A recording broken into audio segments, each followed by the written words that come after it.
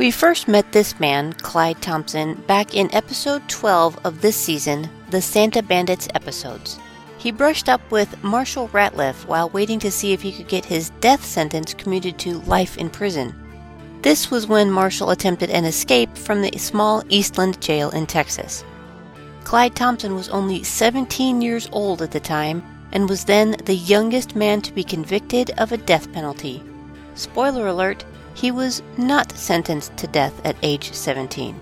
But a long and bumpy life brings about a surprise twist ending that I can't wait to share. Welcome. My name is Elizabeth Bougeret, and I'm that person that, when studying the many facets of history, likes to peek behind the curtain, investigate the hidden passages, drop into the rabbit hole, or dare to walk in the shadows, because we all know that's where the good stories can be found. Take a listen then to discover what dark or peculiar pieces of American history can be found this week from my bag of bones.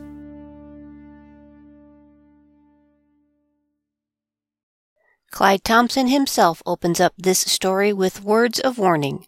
He says, quote, "If you are in the wrong place at the right time, you could be in serious trouble, and it could take you a whole lifetime to get out of it, if you ever could." End quote. I couldn't find much information on his mother, but his father was an itinerant pastor, and they were on the poor side. He had an older brother and a younger one, but I didn't find out a lot about his younger life. I do know that he was born in Guymon, Oklahoma, and his family moved about looking for work before settling in Leray, Texas. It was here he started school, but he would only make it to the 4th grade. He was 8 years old when he started, but because of the moving here and there, his education was spotty at best. So it's no surprise that by 14 years old, he could barely read. So he pretty much gave up. But his real trouble began when he was 17 years old. His father would recall that Clyde was honest to a fault. He was a good boy, but when he got himself backed into a corner, he wasn't afraid to fight. His father, being a preacher, never really thought to teach his boys the way of being a good Christian. In fact, he felt that his youngest would be the one to follow in his footsteps. Spoiler alert, he didn't. On an evening in September of 1928, Clyde thought he was out on a hunting trip with a couple of his friends in the area. Thomas Davis, who was also 17, and his younger brother Woodrow Davis, who was 13. Now, depending on who is telling the story, either the three boys came across the Shook brothers, Lucian, who was 26, and Leon, who was 21, and home for a college break. Or Thomas Davis felt Lucian had made unacceptable comments about his sister, so he lured the brothers out into the woods. Somehow, some way, the five ended up in an opening in the woods and a fight ensued. Clyde was knocked to the ground and one of the Shook boys was lunging for him, so he pointed his pistol and fired. The young man stumbled back and fell to the ground. Clyde heard another shot fired, and Thomas came back claiming the other one was dead. The man at their feet was still breathing, and so, according to one story, Thomas made his brother finish off the dying man so they could all be culpable and no one would turn on the others. Clyde was guilt-ridden, but kept the pact. A little less than a week later, the decomposing bodies of Lucian and Leon were found buried in shallow graves. The police went to interview the Davis brothers, and they pointed the finger directly at Clyde. Clyde admitted to shooting one of the men. When he was taken to the police station, a confession statement was written up based on the 13-year-old's testimony. Clyde, not being able to read and feeling the weight of taking a man's life, signed the unread confession. At the trial, the Thompsons couldn't afford an attorney the way that the Davises could. Woodrow Davis avoided jail time if he would testify, and boy did he. He would admit to being there and seeing the whole thing, but claimed that Clyde said he shot the Shook brothers, quote, just to see them kick, end quote. On October 16th, Clyde Thompson was given the death sentence. He would be the youngest person in Texas history to be put on death row at that time. Clyde would recall, quote, I was sentenced to death twice in the same murder case within a year's time. The first sentence was reversed. I was again tried and sentenced a second time. A month after my trial, the 18-year-old boy was tried and sentenced to death also. After I had received the death sentence the second time, his case was reversed after about 20 months, and 2 years after his first trial, he was tried again in the same case and received a 5-year suspended sentence. You know, this is the difference in what money can do.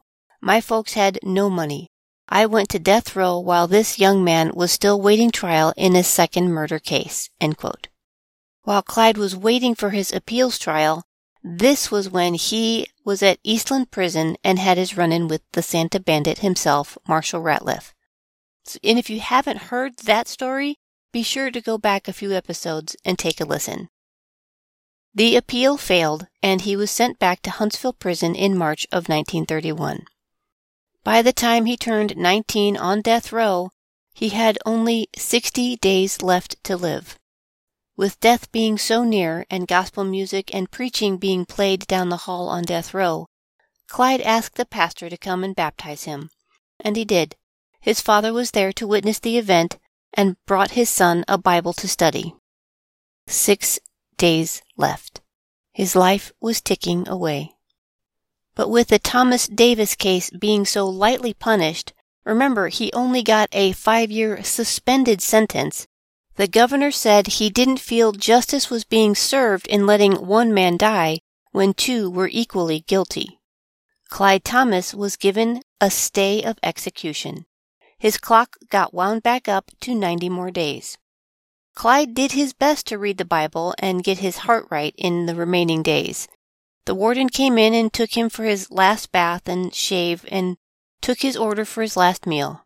His execution was now only hours away. He turned down his last meal saying, quote, "I didn't have any stomach for it," end quote.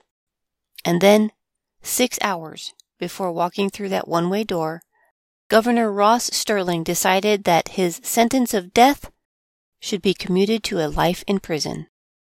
Clyde would say, quote, "They took me off death row, and for a year I lived as faithful to my Lord as I could in prison," end quote. Clyde was sent to a work farm called Retrieve Farm. This was a hard labor farm out in the sun from the moment it came up until long after it went down.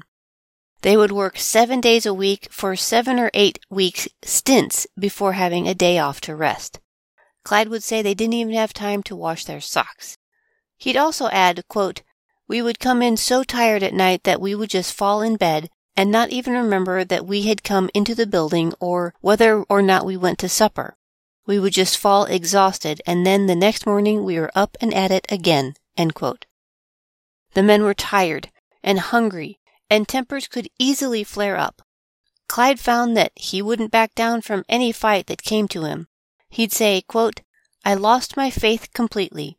I didn't believe that there could be a God who was merciful and let these things happen to me," end quote. Clyde was determined to escape from prison. He was always thinking and plotting ways to get out. He'd say, quote, "I felt that if I was going to spend my life in prison, it was going to be a very short one, and I would make them kill me or I would get away," end quote. On his first attempt, he and 2 others attempted to make a run for it. One of the other men, Tommy Reese, apparently tipped off the guard, and within moments the man next to him was shot and killed, and another one was shot and wounded. The guard, riding a horse, came within 30 feet of Clyde and threatened to shoot if Clyde did not stop in his tracks. He may have stopped running, but it was then he noticed that his friend was alive, and he ducked down to tend to him. The guard fired his shotgun and blew the hat from Clyde's head. He remembers, quote, "I had a high-crowned hat on, and he shot it off with a load of buckshot. Had his intentions been carried out, I would not be here," end quote. He knelt by his friend and promised to avenge his death by killing Tommy Reese, the man who foiled their plan. Good to his word, Clyde caught Tommy alone and stabbed him 7 times with a homemade shank. For this prison murder, Clyde received a second life sentence. As far as Clyde was concerned, his death count was at 4. He may have taken the lives of 2 of those men, but he claims the lives of the other 2 as well. He was definitely not the same man that came in. His father came to visit him once while he was at Retrieve Farm. Clyde brought the Bible his father had given him and tossed it back. He told his father that he didn't believe a word that was in it, and he was not going to try and live that kind of life any more. It had no place in prison, he said. He admits to knowing how much it hurt his father to hear those words, but Clyde was done with God. It would be the last time he would see his father. His father died at the young age of 53 from cancer in 1938. In July of 1935, another man, Everett Melvin, lost his life at the hands of Clyde Thompson. He had attempted to rape him, and Clyde didn't hesitate. He too was shanked to death. The prosecutor pushed for the death penalty, but for some reason the judge just added another life sentence onto his other 2. The newspapers and the radio broadcast got a hold of his stories, and pretty soon Clyde Thompson became known as the meanest man in Texas. However the judge may feel about things, the prison guards felt they needed to take matters into their own hands. They realized that Clyde Thompson was a man that was not afraid of death. So, in 1936, they sent him to a place dubbed Little Alcatraz, because it was reserved for the most dangerous, and no one escapes. This was also a work farm, but it had fewer inmates and more guards. There were only about 25 total inmates, and there were never less than 2 guards watching over them as they worked these long, long hours in the fields. But apparently, to Clyde, this just sounded like a challenge. October 3rd, 1937. Clyde, Austin Avers, Forrest Gibson, and Roy Thornton attempted a jailbreak. Clyde would say, quote, "The 4 of us plotted and planned to take the arsenal and give guns to everyone who would shoot one. We hoped to kill anyone who got in our way as we escaped from that penitentiary. I had fallen so far that I would have killed every official and every inmate in that institution to escape from it. I was determined to get out of prison." End quote. Being a place called Little Alcatraz, they didn't get very far. Even with the capture of 2 guards who they intended to use as shields and having their pistols as weapons, the other guards were waiting for them. When the door opened to the outside, shots rang out immediately. Clyde was shot in the shoulder with a .30-30 slug. The 3 others who went out that door were shot dead. Side note, in case the name Roy Thornton rings a bell, you might have heard it from all the way back to episodes 44 and 45 in Season 1. The Bonnie and Clyde you may not know. Roy Thornton was Bonnie Parker's husband, to whom she was still married when she died. Needless to say, Clyde was recaptured and sent to the hospital for 40 days to treat his bullet wound.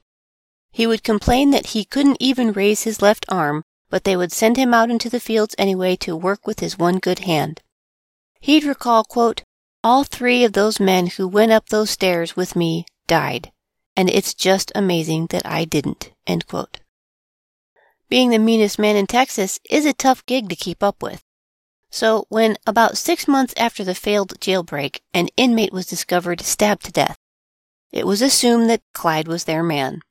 Even though he said he was innocent of this crime, they weren't buying it. Once again, the prosecutors pushed for the death penalty, but this time there weren't any witnesses that would testify, so they just increased his punishment. Quote, "The officials at the penitentiary finally gave up on me." End quote. Clyde would tell the story of how guards refused to take any more chances with him. They took him out to the back end of the farm where a small building stood between 2 taller buildings. It used to be an old morgue. It was made of solid concrete and had concrete slabs inside where they placed the caskets. A steel door was added with a foot square cut out of it to allow fresh air and just the tiniest bit of blue sky to be seen. He'd recall, quote, "All the light I had came through those bars. The small cell was sandwiched between 2 small buildings, and about 5 hours a day was the only time I could see my hand before me." End quote. They stripped him down to his shorts and tossed him inside. He was given 1 meal a day and a pail.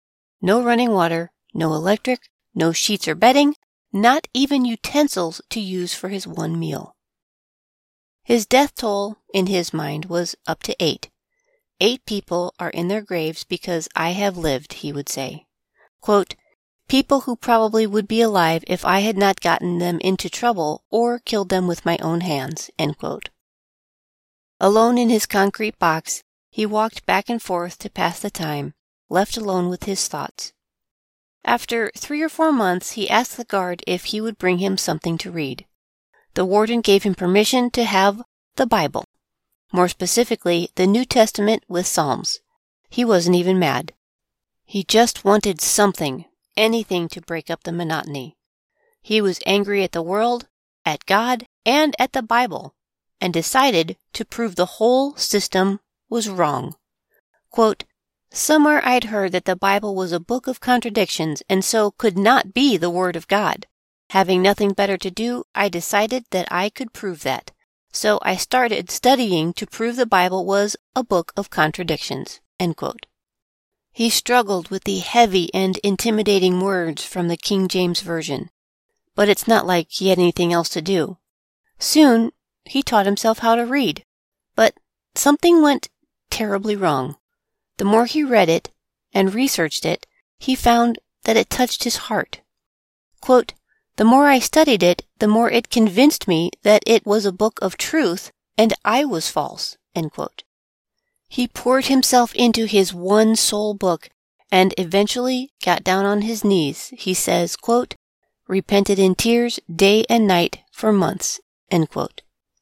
Soon, they trusted him enough to have a pencil and paper, so he began writing articles, and they were being sent off and published.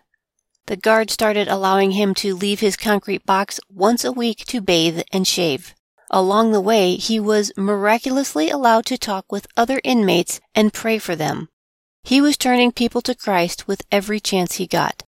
He was such an avid student that they allowed him to take classes, and he eventually graduated from a 2-year Bible course from Lee College and a journalism college. He'd recall, quote, I had turned back to the Lord and I didn't care any more about my freedom. I already had changed my attitude toward man, and it wasn't too hard to get this hatred of people out of my heart. End quote. He did say that he struggled with his cursing. He had a tough time giving that up as he talked to the inmates. He'd say they would pop into his mind, but he's not letting them come out of his mouth. Quote, I thank God that he brought me to a sense of understanding that I couldn't save myself. End quote. In 1944, Clyde Thompson was allowed to come back among the other inmates at Ramsey Farm. He would create a Bible class for anyone who wanted to join, and before he left there, he would claim to have baptized 60 out of the 81 men who chose to learn about the Bible with him. Around Christmas in 1946, a pastor of a small church who had been visiting with Clyde and assisting him on his Christian journey had come back to his own congregation and requested that anyone who might be interested to please send a card to his friend behind bars. There was only one person who complied.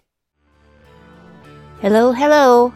Sorry to interrupt our episode, but I wanted to do a shout out for Bag of Bones' supporting company, Lumi Deodorant. Lumi's creator, Shannon Klingman, broke the mold on deodorant models that have been in place and unchanged for the last 100 years. She discovered that aluminum, which is a staple in deodorants, was not only not helping, but could be harmful. She completely broke down the problems of body odor and rebuilt a better solution. She came up with Lumi. Her all-natural option of dealing with body odors from any part of the body stops odors before they happen by neutralizing the odor-causing bacteria that can be found on every human in every crevice. Lumi is made from naturally derived ingredients and is also aluminum-free, baking soda-free, and cruelty-free, so you can feel confident using it even on sensitive skin. Plus, it's clinically proven to control odor for 72 hours. So, if you haven't yet, be sure to give Lumi a try by clicking the link in the show notes. Or if you're already an avid fan, please consider using the Bag of Bones link to feed your Lumi habit, as it helps curb the expenses of producing the show. Oh, speaking of which, I need to get back at it.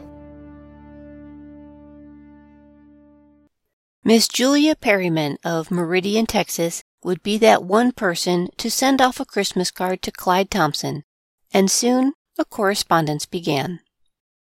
After a year of writing back and forth to one another, Julia defied her parents and convinced the pastor of her church to take her with him to visit the meanest man in Texas, in person.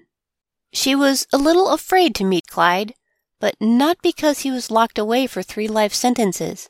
She had suffered from scoliosis, and the curvature of her spine caused her to lean a bit to one side and have a rounded back. She was afraid he wouldn't be able to accept her because of her outward appearance.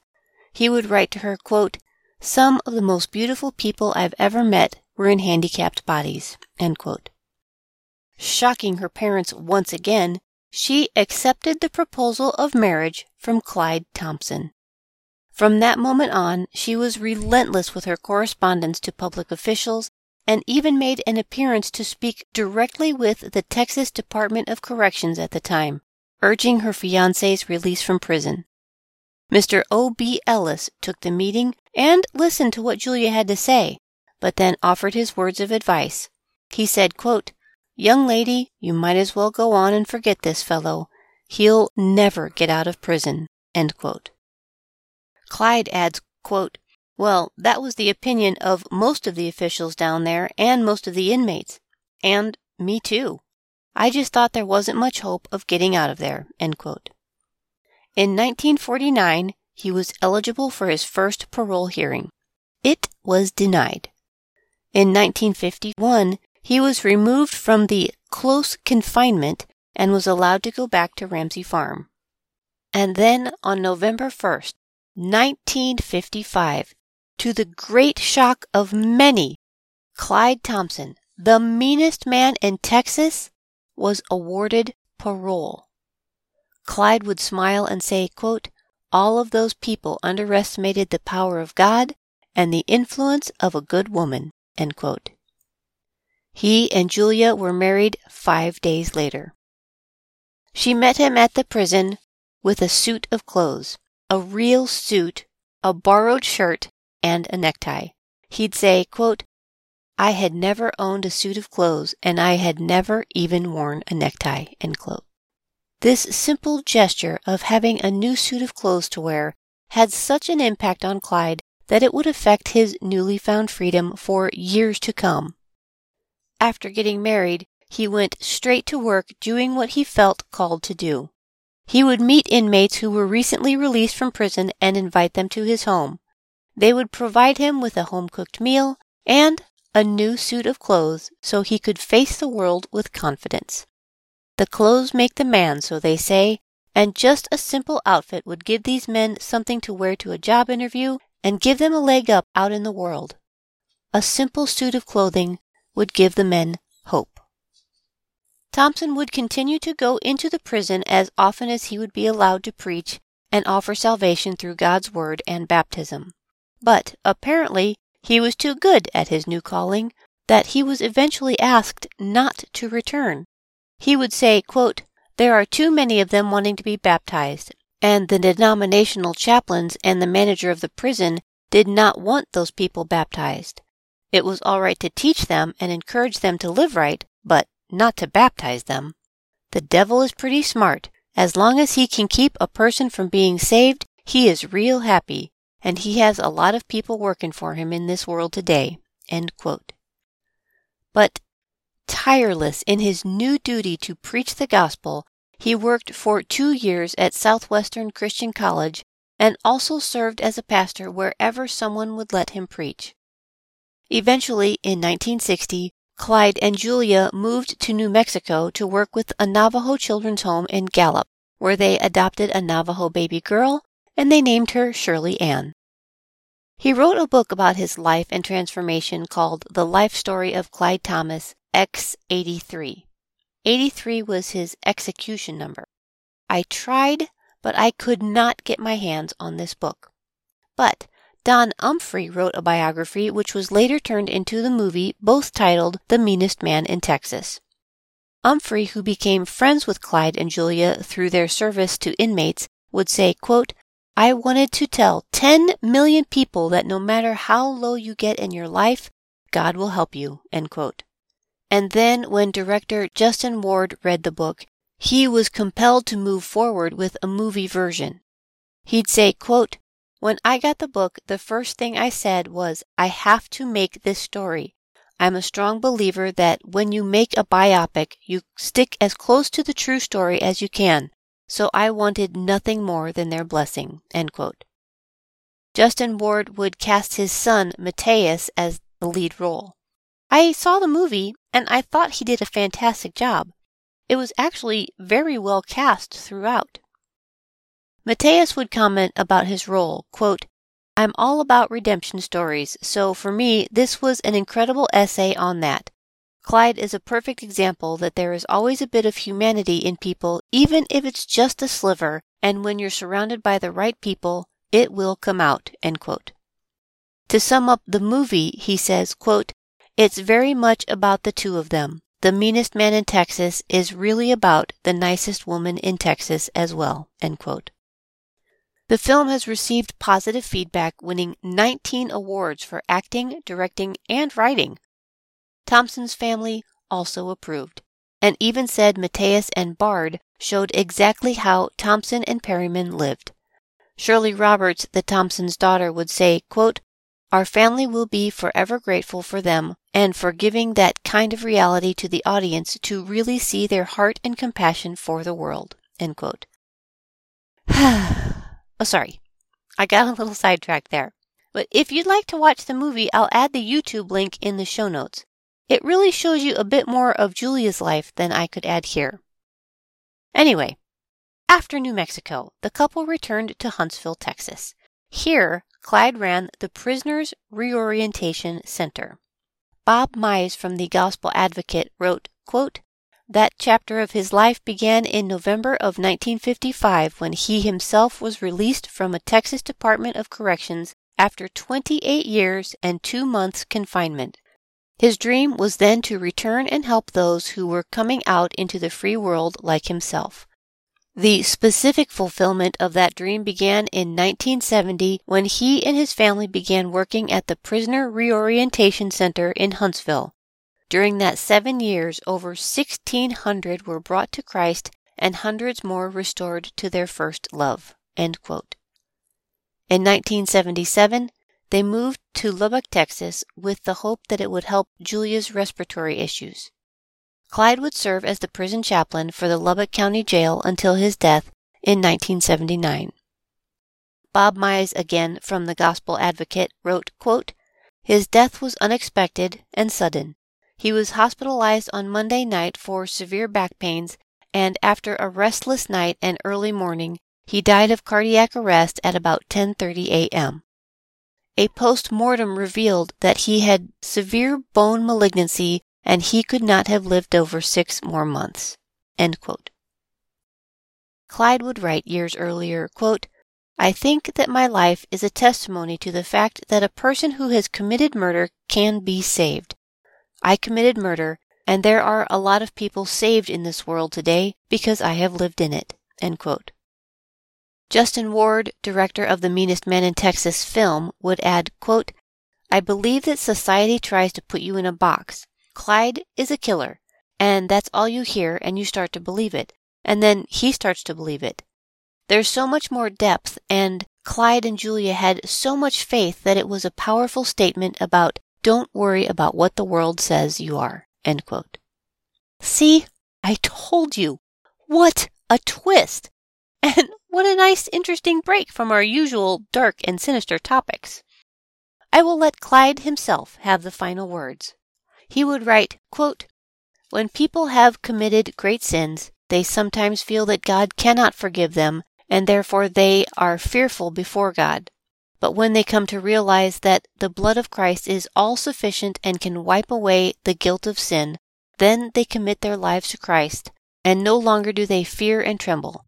They have put their trust where it ought to be, and they know that God can and will deliver them from the power of darkness." End quote. He used his poor choices in life to prove this, and made the changes in his new life to reflect those new choices. I guess you really are only one choice away from a completely different life. Thank you so much for joining me for this week's episode. If you'd like to join us behind the scenes, come and hang out in our Patreon group. It's only a few dollars to join in, and I promise you that every little bit helps to keep Bag of Bones posting every week. On top of my most sincere gratitude and appreciation, you get lots of goodies on the inside. I can't help myself, and I must say, we have the coolest merch available. Hopefully soon we'll be extending some of the merch selections to the public, but Patreon members always get the first glimpse and discounts. We'd love to have you join us. I'll add the link in the show notes, but if you're driving, it's as simple as going to patreon.com and then looking for Bag of Bones Podcast. patreon.com. I will see you on the inside. I'm Elizabeth Bougeret. Until next week, then.